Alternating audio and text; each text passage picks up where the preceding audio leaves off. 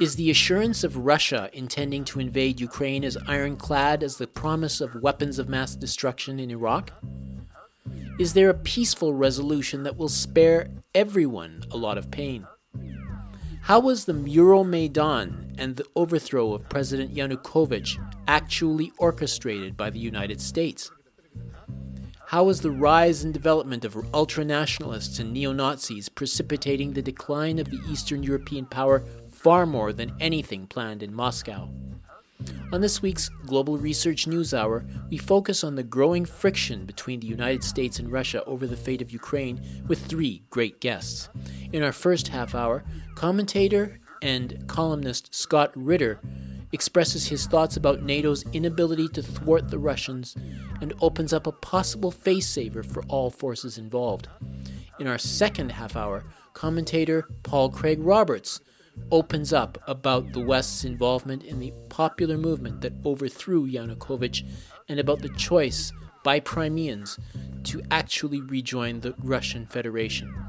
Finally, in our second half hour, we will hear from a journalist and activist and observer actually living in Kiev named Dmitry Kovalevich about the racist groups that sprung up after the Maidan and how all politics, journalism, and policing in Ukraine has been affected for the worse.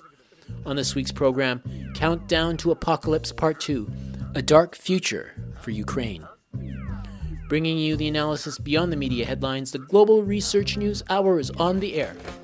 Welcome to the Global Research News Hour for the week of January 22nd, 2022. The program is funded by the Center for Research on Globalization and produced in collaboration with campus community radio station CKUW 95.9 FM in Winnipeg on the traditional lands of the Anishinaabe, Ininu, Ojibwe, Dene, and Dakota, birthplace of the Métis Nation and the heart of the Métis Nation homeland. I'm your host, Michael Welch. The show seeks to provide listeners with access to analysis of some of the major issues shaping our world today from thinkers, researchers, and unique political personalities rarely addressed by major media. Our shows are features on partner radio stations across Canada and the United States and available for streaming or download at the site globalresearch.ca. We'll begin our show with News Notes, a sampling of articles from the Global Research News site.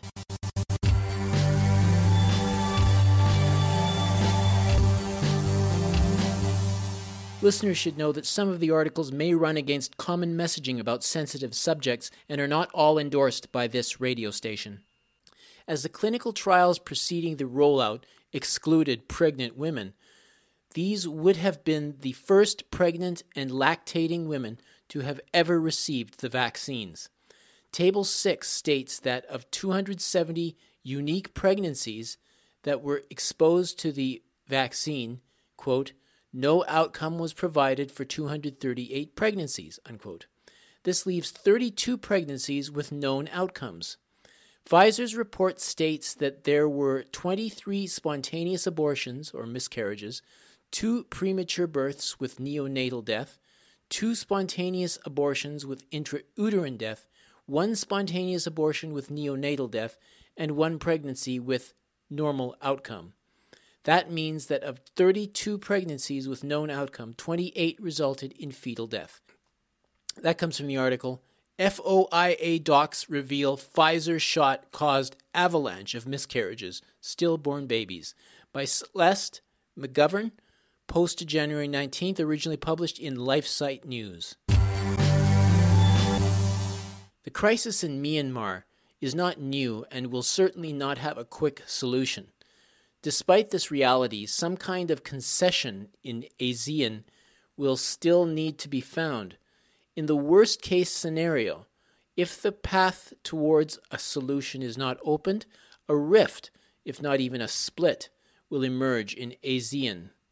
If ASEAN countries do not come to an agreement on Myanmar, Western forces could take advantage of the internal crises to dominate the association that is becoming increasingly closer to China. The West has repeatedly used events in Myanmar to put pressure on ASEAN since the country became a member state in 1997. That comes from the article, ASEAN's Discord over Myanmar, could expose association to external dominance, by Paul Antonopoulos, posted January 19th, originally published on Infobricks. These media have three characteristics. First, they give us the impression that human rights violation takes place only in those countries which are not friendly to Washington. They try to tell us that Washington-friendly countries do not violate human rights. Second, the Western media limit their critics to the violation of civil and political rights, such as oppression of freedom of speech and freedom of assembly. They do not talk about the violation of economic, social, and cultural rights. Foods, clothing, public housing, public health, public education, which China and North Korea are trying to respect and protect. What makes me disturbed is that the violation of human rights is globalized and getting worse. That comes from the article, The Globalization of Human Rights Violations, The Right to Live a Dignified and Decent Living, by Professor Joseph H. Chung, posted January 19th. Along with oil and gas, now defense production is targeted. Von der Leyen, as German defense minister, was widely blamed for allowing German defense to collapse to a catastrophic state. In their now one-sided pursuit of their insane Agenda 2030 and zero carbon agenda, the Biden administration and the EU are putting their industry on a deliberate road to destruction well before the end of this decade. Is this in turn driving the current NATO agenda towards Russia in Ukraine, Belarus, Armenia, and now Kazakhstan? If the NATO powers that be know they will lack the basic, in-depth military-industrial infrastructure in the near future, do they think it better to provoke a possible war with Russia now to eliminate a possible resistor to their de-industrial agenda? That comes from the article, Why Do NATO States Commit Energy Harakiri? Green Zero Carbon Madness, Industrial Collapse, by F. William Engdahl, posted January 19th. These are just a few of the featured articles appearing last week on the Global Research website. Regular visitors to the site are encouraged to send monetary contributions by fax, mail, or online. Just go to globalresearch.ca and click Donate on the menu bar.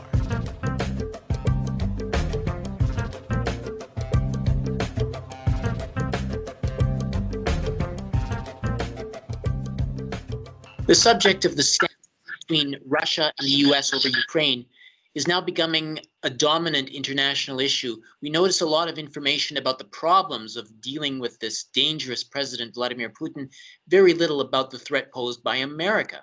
To give us an alternative to the mainstream, we're delighted to have with us Scott Ritter to share some thoughts about the situation. Scott Ritter is a U.S. Marine Corps intelligence officer, former UN Chief Weapons Inspector from 1991 to 1998, and is currently engaged as a commentator and columnist on Huffington Post, RT Op-Ed, Consortium News, and The American Conservative. He joins us now to expand a little on the dire straits we're traveling as the tensions between Russia and the U.S. are soaring. Scott, thank you so much for joining us. Well, thank you for having me. Now, in 2003, the U.S. attacked Iraq on the phony excuse it had weapons of mass destruction, and you were one of the people explaining that was not the case. Turns out you were right. Clearly, they are not above waging wars or anything else on false pretexts. Then in 2022, they say Russia is planning an invasion of Ukraine, which they claim is not the reason for the assembly of 100,000 troops there. Do you have a sense of deja vu related to this current incident on the border with Ukraine? Not really. One reason is that in 2003, we were actively pursuing conflict with Iraq. In 2022, the last thing we want is conflict with Russia. I mean, that is an absolute certainty. No matter what the rhetoric is coming out of the White House or out of the State Department from either Biden or Blinken, the Pentagon is whispering in their ears saying, we cannot fight and prevail in a conflict with Russia with the forces we currently have available to us. Russia would win. Not only is the Pentagon saying this, but we've heard, of course, Biden and Blinken say that the U.S. won't be going to war in support of Ukraine if Russia invades, but we will strike back with massive sanctions. Except the Department of Treasury is whispering in Biden's ear, saying those sanctions will hurt the United States and Europe far more than they'll hurt Russia. So we literally have no options. We've backed ourselves into a rhetorical corner, from which we don't seem to have an exit. But we know that whatever exit strategy we pursue that is consistent with the narrative that we've shaped, it will be bad for the United States. We've said that we cannot tolerate Russia dictating terms of coexistence with its neighbors that shut the door on NATO's open door policy. That is, NATO says that every sovereign state that meets the requirements of NATO membership should be allowed to join NATO, and that Russia doesn't get a veto to this. This, of course, is part of the case Russia makes for the current crisis, saying that Russia has spent 30 years watching the United States, Europe, and NATO lie about its intent. Saying that, of course, in the discussions in 1989, 1990 between James Baker and Mikhail Gorbachev about the unification of Germany, Baker assured Gorbachev, at that time the president of the Soviet Union, that NATO would not expand 1 inch eastward. Well, we now know that that's a lie. NATO's expanded right up to the borders of Russia, and now they're seeking to incorporate Ukraine and Georgia, two former Soviet republics that, if they joined NATO, would basically allow NATO to have encircled Russia, a situation that Russia will never allow.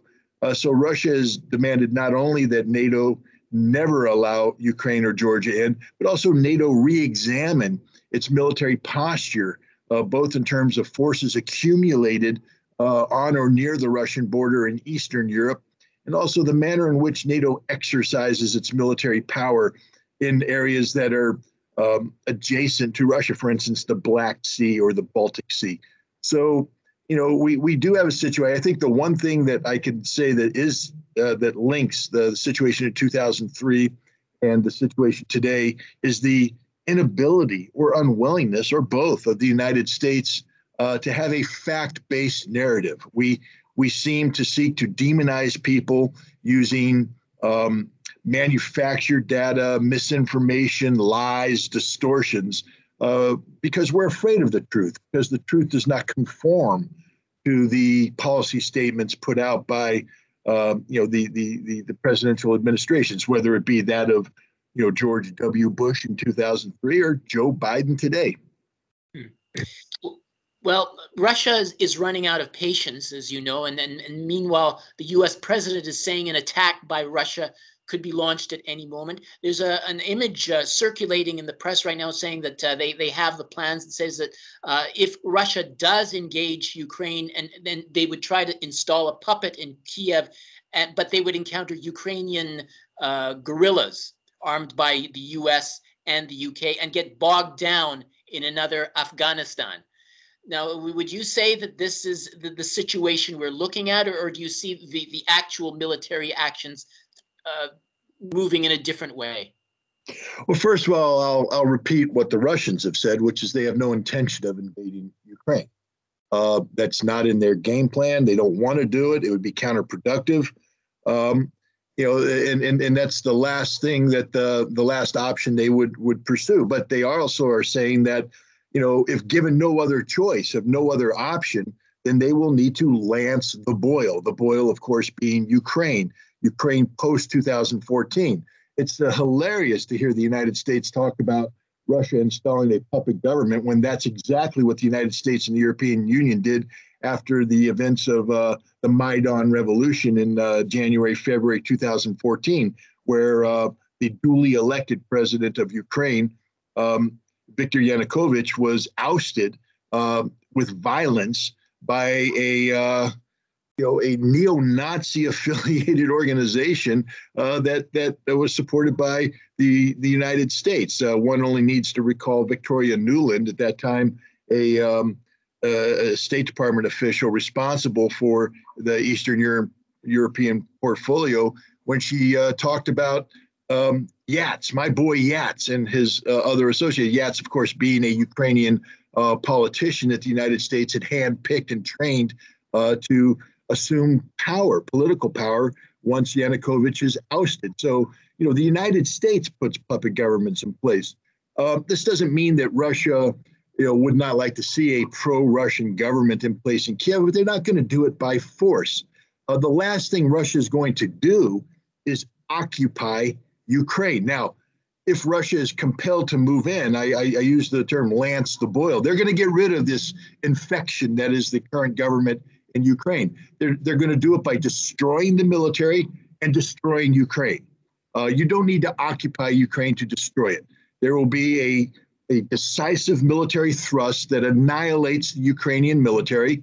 Russia will occupy the territory that is populated by pro-Russian majorities, not just Donbass and Lugansk, but also areas around Odessa and Mariupol. They'll create a land bridge between Russia and Crimea, and that'll be held by Russia in perpetuity, never to be returned to Ukraine.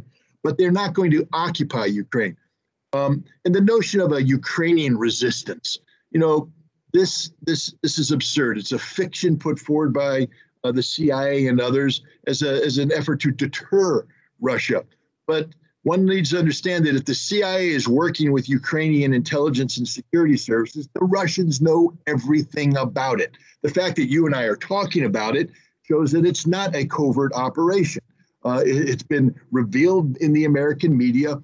Russia has undoubtedly been following this for some time now. And if Russia decides to lance the boil, any forces trained by the CIA will be located and annihilated within days. So there will be no resistance. There will be no Russian occupation. All there will be is the decisive destruction of Ukraine as a modern nation state. And that's the last thing Russia wants to do, given no other option. For instance, if Ukraine, now that they're being armed to the teeth by the United States and its NATO allies, if Ukraine suddenly feels emboldened to take action against the Russian separatists in Lugansk and Donbass, Russia will move in not only to defend those territories, but to destroy the Ukrainian military and destroy the Ukrainian government. And this is a reality that nobody can change. If Russia decides to do this, it will happen. There's nothing anybody can do to stop it.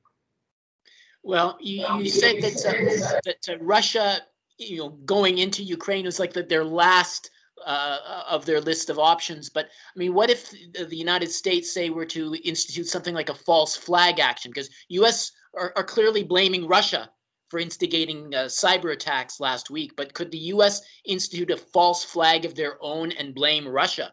And that way, well, I mean, that's something people speculated about. But I will say this: my experience with Russians in the past and my knowledge and understanding of Russia today is they are extremely sophisticated diplomatically and militarily when it comes to national security affairs. These are not amateurs. A false flag is something that's done to fool somebody into taking an action that they might not otherwise say. Russia will not be fooled by anything. Russia is firmly in control of the information data coming out of Ukraine. They know what's real, they know what's fake, they know what's planted by the U.S. So any false flag that would be attempted by the United States would be identified early on by Russia as such, and Russia would act not in a manner prompted by a false flag, but in a manner which is pursuant to Russia's legitimate national security needs. So, a false flag is something that amateurs in Washington, D.C. talk about. And if they sought to implement it, believe me, the professionals in Moscow would see right through it and would not allow that to dictate their actions. The actions taken by Russia will be taken on a timetable determined by Russia in support of Russian goals and objectives, not influenced by outside parties. You mentioned in one of your essays for RT Op-Ed a peaceful resolution, which would not be considered by the U.S., but it would stand some chance of actually interesting not just Ukraine but also Georgia. Could you maybe expand on your proposal? Well, it's just it's an expansion of a statement made by Dmitry Peskov, who is the spokesperson to the Kremlin. Again, when I say that Russia is extremely sophisticated and mature, what I mean by that is that their Kremlin spokesperson will not say something unless the words have been carefully chosen and have been vetted by the appropriate agencies in Russia to ensure that there is a policy that can back it up. So Peskov's not going to get out ahead of the curve, so to speak. And when Peskov spoke of resolving the situation in Georgia, the former Soviet Republic of Georgia, the current independent nation of Georgia, he spoke about two breakaway provinces, the province of Abkhazia and the province of South Ossetia. And he spoke about the presence of Russian peacekeeping troops there.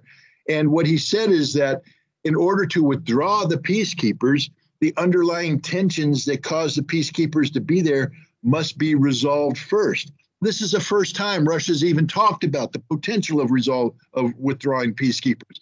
So Russia has opened the door saying there are conditions which could be put together that could cause us to withdraw our troops from Abkhazia and South Ossetia, thereby opening the door for the reabsorption of these breakaway provinces back into the sovereign territorial integrity of Georgia.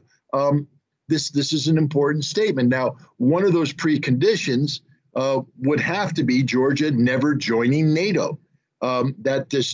Russia will never allow Georgia to join NATO. Russia will never allow Ukraine to join NATO. So it's an absurdity to speak of this possibility. Neither nation meets the requirements of NATO membership, nor will they ever meet the requirements of NATO membership so long as there is territorial disputes.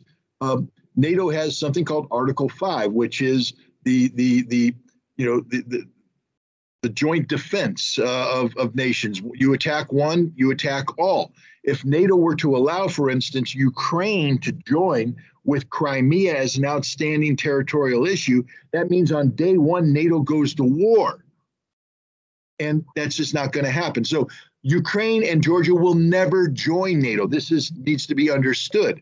Now, we can have a conflict in perpetuity, or we can seek a compromise. And one compromise would be to meet NATO's requirements of not reversing course on their open door policy. That means that NATO won't have to embarrass itself, humiliate itself by ending a policy that it says is part and parcel of who they are.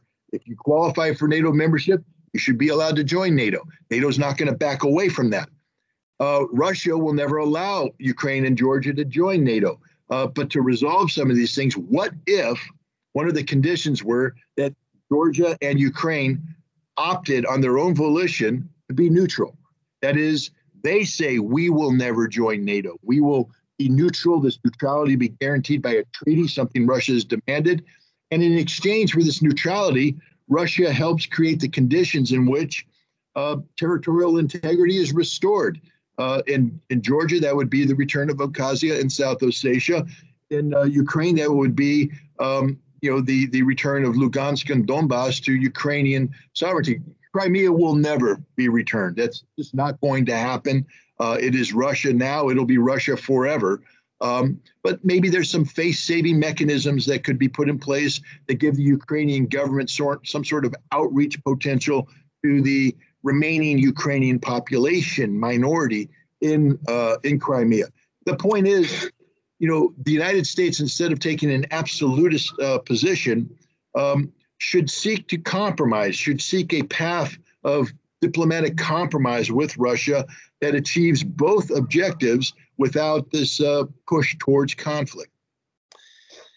Recently, Blinken has been going around the world, and he's been talking about unifying NATO, saying that if NATO's unified, Russia's all by itself, and that unity, there's strength.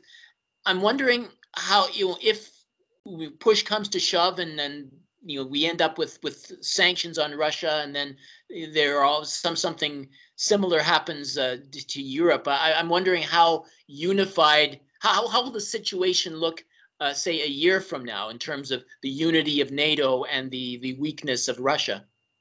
Well, first of all, there is no weakness in Russia. Russia is very strong. Russia is strong militarily. Russia is strong diplomatically. And Russia is stronger than we think economically. The weakness is all Europe, NATO, the United States. Since the dissolution of the Soviet Union, we have allowed the NATO military to decay. Right now, NATO, in response to concerns about Russian military buildup in Kaliningrad and in the situation in Belarus, has mobilized 4 what they call battle groups. Big name for small units. These are battalions, reinforced battalion-sized units of 1,200 men each. They're deployed in the Baltic states, Latvia, Lithuania, Estonia. They're deployed in Poland. Around 5,000 troops. In order to create these battle groups, NATO had to cannibalize its forces. For instance, for Germany to put an armored battalion in Lithuania, they had to cannibalize the totality of their armored force. They can't get a brigade out of barracks right now because nothing works, nothing's maintained. It's despicable if you're a military professional. The French are the same. The British are pathetic. There is no NATO military today capable of standing up to Russia. Moreover, the expense required to rebuild NATO back to its, for instance, 1988 standard is prohibitive. No European nation wants to spend that kind of money. No European nation's economy could withstand that shock. So right off the bat, we have to understand that NATO is incapable of confronting Russia militarily. The only thing NATO has is nuclear weapon. And that statement alone should scare people. Economically, Europe is totally dependent upon Russia for its energy. Now, Russia has said we're going to be a dependent supplier of energy. We will never violate a contract. But if NATO and the European Union go along with the American desire, for instance, to cut Russia off from the SWIFT banking system, by doing so, the European countries will be violating method of payment that is detailed in the current contracts it has for energy supply from Russia. So it'll be Europe violating the contract, which will give Russia every pretext to terminate the supply. And once Russia cuts off the spigots, the European economy collapses. They freeze. Their industry cease to function. And Europe is ostensibly a conglomerate of democratic nations, meaning that the current leaders in Europe were elected by their constituents. And once the constituents start freezing to death and starving, the outlook for these democratically elected leaders is slim to none. No political leader in a democracy will commit political suicide by embarking on a policy course with a guaranteed outcome. And that's what happens if Europe buys into the American sanctions. We saw Joe Biden hint at this in his confused statement yesterday at his press conference, where he said, if Russia limits its incursion, we might have trouble convincing our allies to go along with certain methods. But if Russia comes in big, we'll have no problem. Well, guess what, Joe? If Russia goes in big, you're going to have a huge problem because nobody in Europe's going to back your sanctions because it is economic suicide. So, no, Russia's in a very strong position today. It's NATO, the United States, and Europe who have the weak hand. I really admire your incisive thinking. Scott, it's always a pleasure having someone with your background on the show. We'll continue to monitor how it unfolds. Thank you so much for joining us. Thanks for having me. Our guest was Scott Ritter. He's currently a columnist for several sites. He spoke to us from Del Mar in New York. In the next half hour, we're discussing changes in Ukraine and how the departure of President Yanukovych in 2014 was actually orchestrated by the United States. Stay tuned. You're listening to the Global Research News Hour, broadcasting from CKUW 95.9 FM in Winnipeg and from partnering radio stations across Canada and the United States. Joining us is Paul Craig Roberts. Dr. Paul Craig Roberts was Assistant Secretary of the U.S. Treasury in the Reagan administration, a member of the U.S. Congressional staff associate editor and columnist for the Wall Street Journal. He's a chairman of the Institute for Political Economy. He was also outspoken on the situation in Ukraine and was one of the writers profiled in the Stephen Lendman edited 2014 book entitled Flashpoint in Ukraine: How the U.S. Drive for Hegemony Risks World War III. Dr. Roberts, welcome back to the Global Research News Hour. Thank you very much. I'm pleased to be with you. Let's talk about the Maidan. It rose up in response to protests by ordinary Ukrainians in late 2013. The pushback on the part of the state was brutal. Eventually, the Maidans grew and became massive. Then in February, there was an exchange of fire between the soldiers and the crowd.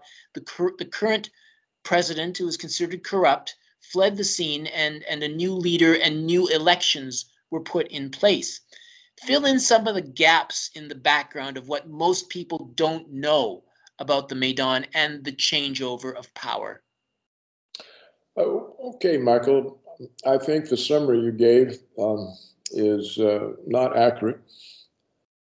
I don't think there were, I don't think the Maidan events originated in spontaneous or real protests. They were organized. The State Department was heavily involved, as was the CIA. We know that Victoria Nuland was very heavily involved, as was the American ambassador in Kiev. You know, we've listened to the telephone conversations between them, and we know all sorts of other information. This was an effort on the part of Washington to seize the Russian naval base in Crimea. It's their Black Sea base. When Ukraine was granted its independence from Russia with the breakup of the Soviet Union, Russia was granted a long-term lease on Crimea, which the Crimea has been part of Russia for centuries. So when the Russians perceived that there was a regime change, that the new regime had neo-Nazi elements, very unfriendly to Russians. Russians were being accosted in the streets, and the Russian language was being banned, and all sorts of just anti-Russian tone. And they realized that this would be the end of their presence in the Black Sea, and some sort of referendum was held in Crimea, and the people voted about 97% of a massive turnout to be reunited with Russia, where they had been for centuries. So Russia did this, and this has been called ever since in the Western media a Russian invasion of Ukraine. Mm. So that is the real story. Washington, of course, ended up with Ukraine, minus Crimea, and then minus the Donbass region, because that is a heavily Russian-populated region, and they did not accept the coup that Washington had enacted in Kiev and declared their independence. They also asked to be reabsorbed in Russia, where they had been for centuries, prior to the breakup of the Soviet Union, and were refused. There have been various efforts of Ukraine to attack those provinces and reconquer them, and have not been successful. Russia has not intervened directly, but does supply them with weapons. So, what use is Washington trying to make of Ukraine now? Well, obviously, anything that can threaten Russia, to anything that can give Washington pressure points on Russia, anything that can be done to destabilize Russia, to distract Russia from American operations elsewhere, will be done and has been done. American arms have poured into Ukraine, along with American military personnel training Ukrainians in their use. Most alarming to the Russians is the statement that Washington is considering putting Ukraine into NATO. Now, the Russians are already troubled by American missile bases in Poland and Romania. They're very much troubled by that. They've pointed out over and over that the American excuse for those bases, which is to counter incoming ICBMs from Iran, is nonsensical. That Iran has no such weapons, and moreover, they would not be attacking Europe with them if they had them.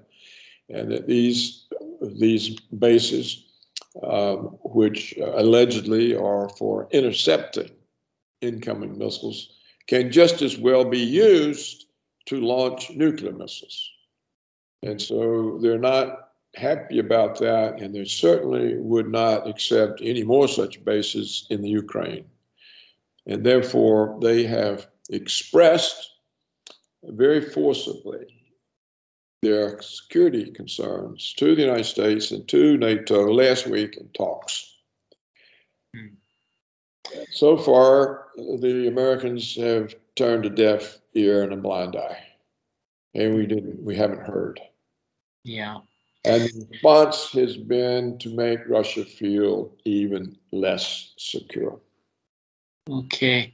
Could you, like you mentioned, for instance, Victoria Nuland before, and some of the maybe the situation with the the exchange of fire. I just wanted to maybe just concretize that a little bit. Exactly how did they?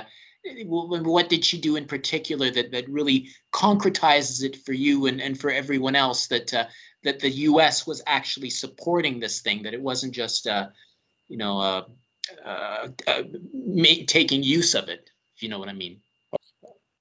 The behavior of the State Department through Victoria Nuland and the American ambassador in Kiev was revealed when the telephone conversation they had somehow got loose and was online and everyone could listen to it. It shows that Victoria Nuland and the American ambassador at work picking who will be the next leader in Ukraine. So they discuss various people, and Victoria Nuland says who's going to be the successor to the president who through his unwillingness to use force against the revolution, had to flee the country for his life. The Russians at the time were preoccupied with the Sochi Olympics. In fact, Putin was in Sochi on the Black Sea at the Olympics when all of this occurred. So clearly the Russians weren't paying any attention. They weren't minding their backyard. And the coup happened therefore without any intervention on their part. So the violence was introduced by neo-Nazi elements supported by the CIA, who shot people on both sides. They shot some of the unarmed policemen and they shot some of the protesters. It turns out that many of the protesters had been paid to come protest and had responded to advertisements that they would be paid in euros for appearing in Kiev to protest. And protesters had come from outside the country to be paid as protesters. And so in that sense, even the protesters were fake. There were so many of them weren't even Ukrainian, and they were out there collecting money. So that's how that event happened, and the telephone intercepts show that. They were all over the internet at the time. I don't know if they're still available or if the tech companies have taken them all down. You know, with the digital revolution and it being in such few hands, we have Orwell's memory hole. They can put anything in it they want. But enough people are familiar with the telephone conversation to know that it happened. We are sitting on the verge of a major incident affecting Ukraine between Russia and NATO. And it's possible that, if the US and Russian lines hold, that seems to be the situation. But what can people in NATO countries, what do they really need to know to avoid any catastrophic incident, a blunder, or possibly even World War III from unfolding? How can we, climb down? Oh, it's very simple, and they should already know it. Russia asked for security guarantees, so all you have to do is give it to them. The Russians are completely correct. Security has to be mutual. If it's not mutual, there's no security. There's instability, and therefore the Russians say, we don't want instability, do we? We want stability. You've made us insecure. We can't live with it. We're not going to live with it. So address it diplomatically as we asked. Otherwise, we will have to address it with force, which we don't want to do. So all the NATO countries have to do is to tell Washington, listen, give them the security guarantee. It's a simple thing. The whole problem disappears. Give them the security guarantee. That's just, you have to, you see, all this problem came because Clinton, pushed by the neoconservatives, broke the word of the United States government given to Russia, that we will not move NATO 1 inch to the east. This was the promise the United States made to Gorbachev in exchange for Gorbachev preventing the reunification of Germany.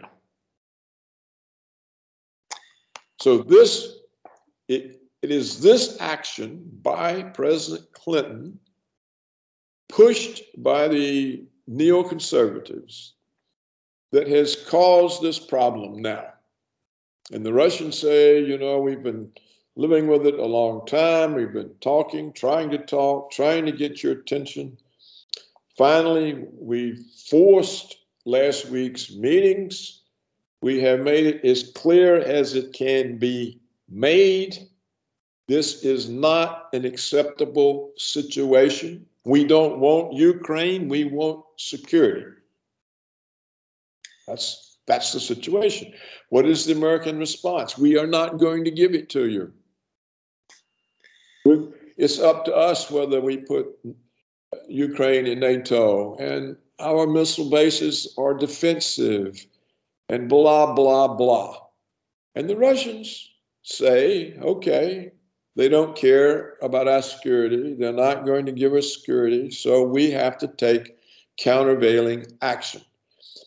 My own opinion is this does not involve an invasion of Ukraine. They don't need to invade Ukraine. I think the Americans are trying to provoke it,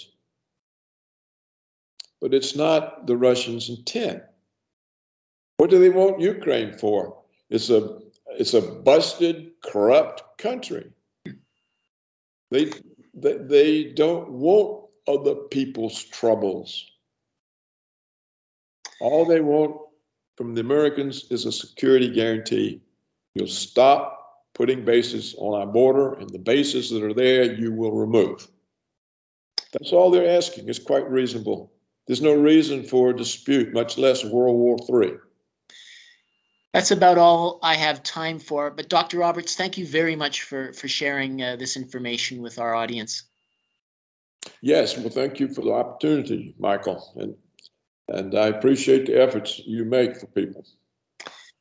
Paul Craig Roberts is an international analyst and chairman of the Institute for Political Economy.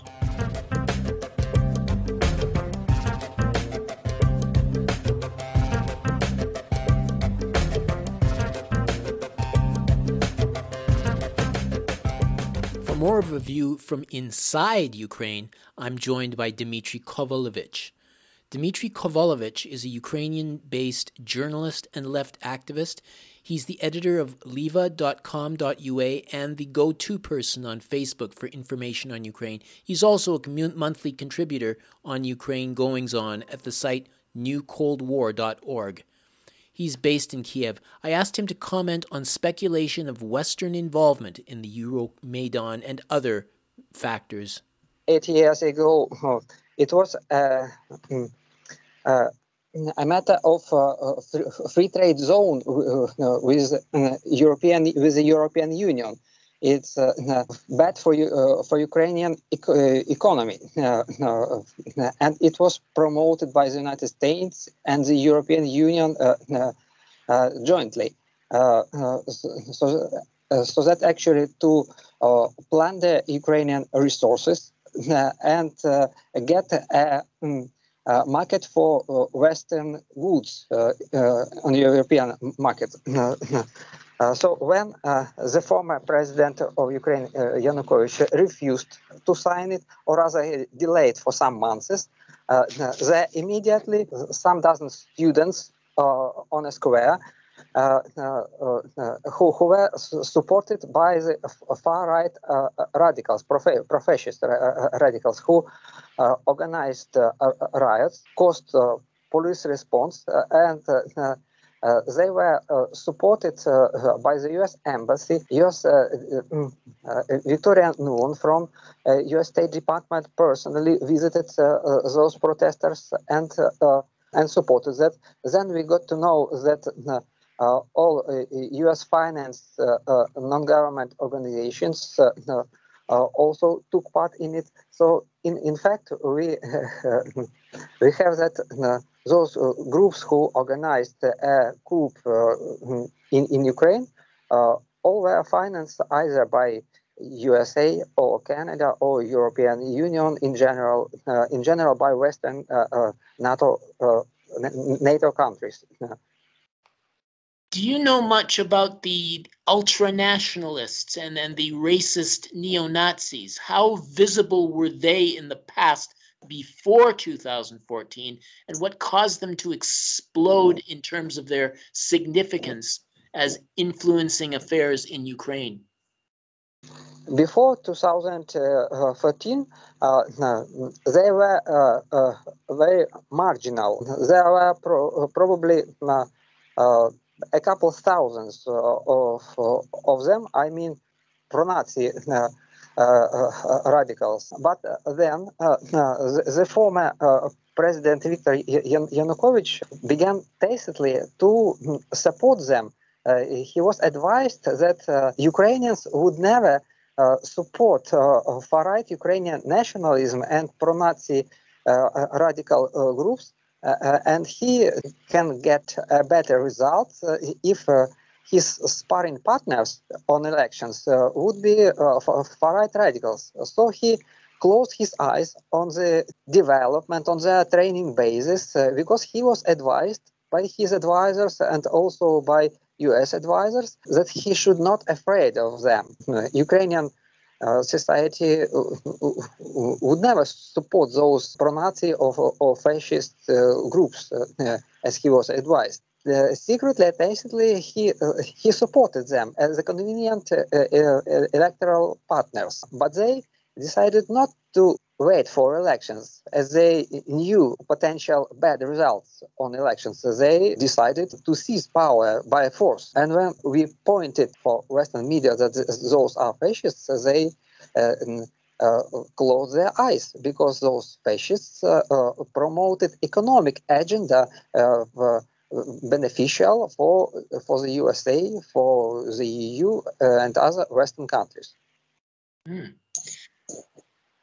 Could you talk about the role of these ultra-nationalists, not just in the streets, but also policing, the military, journalism, and so on?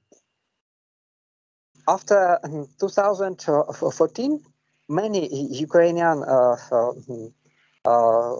policemen, officers of armed forces were not loyal to the new government, post-coup government, which seized power. Numbers of former Ukrainian police and militaries, they shifted sides.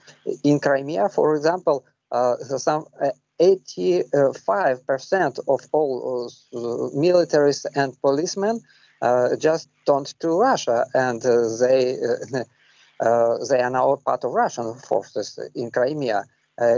In Donbass area, the core of the Donbass rebels were also former Ukrainian militaries and former Ukrainian policemen who shifted sides. They mutinied against new power.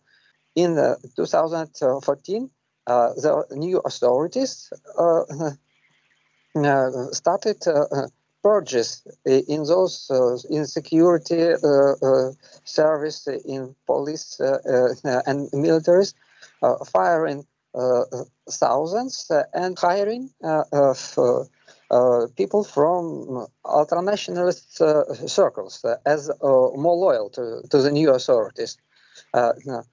First, those were extra-legal volunteers battalions who were not in the army, not in police, actually without any legality. They acted and they were sent against Donbass rebels. It was, although it was beyond any law. The US advised them to include those extra-legal nationalists, ultra-nationalist battalions into legal armed forces of Ukraine.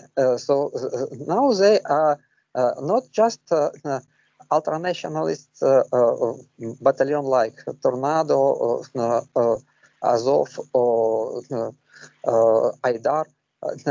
They are officially just regiments or battalions of Ukrainian official armed forces. Some ultra-nationalists got high positions in Ukrainian police departments.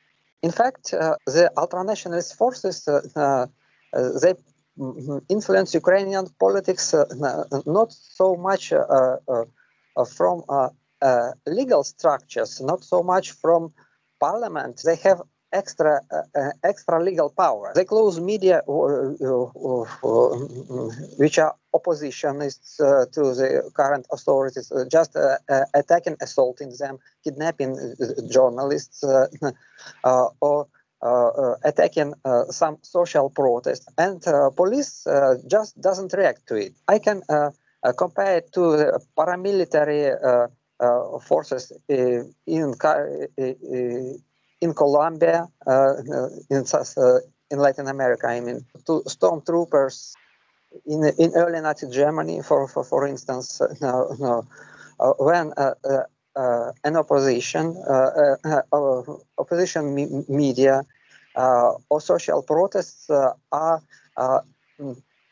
dispersed or attacked not by official police, not by official army, but by extra-legal gangs of fascists. Wow. So what do you know about political options in Ukraine? I mean, are there more or less options for the people in elections since 2014? To begin with, first, there was Communist Party banned in Ukraine. Then the party of the former President Viktor Yanukovych, the Party of Regions, was also banned in Ukraine. Now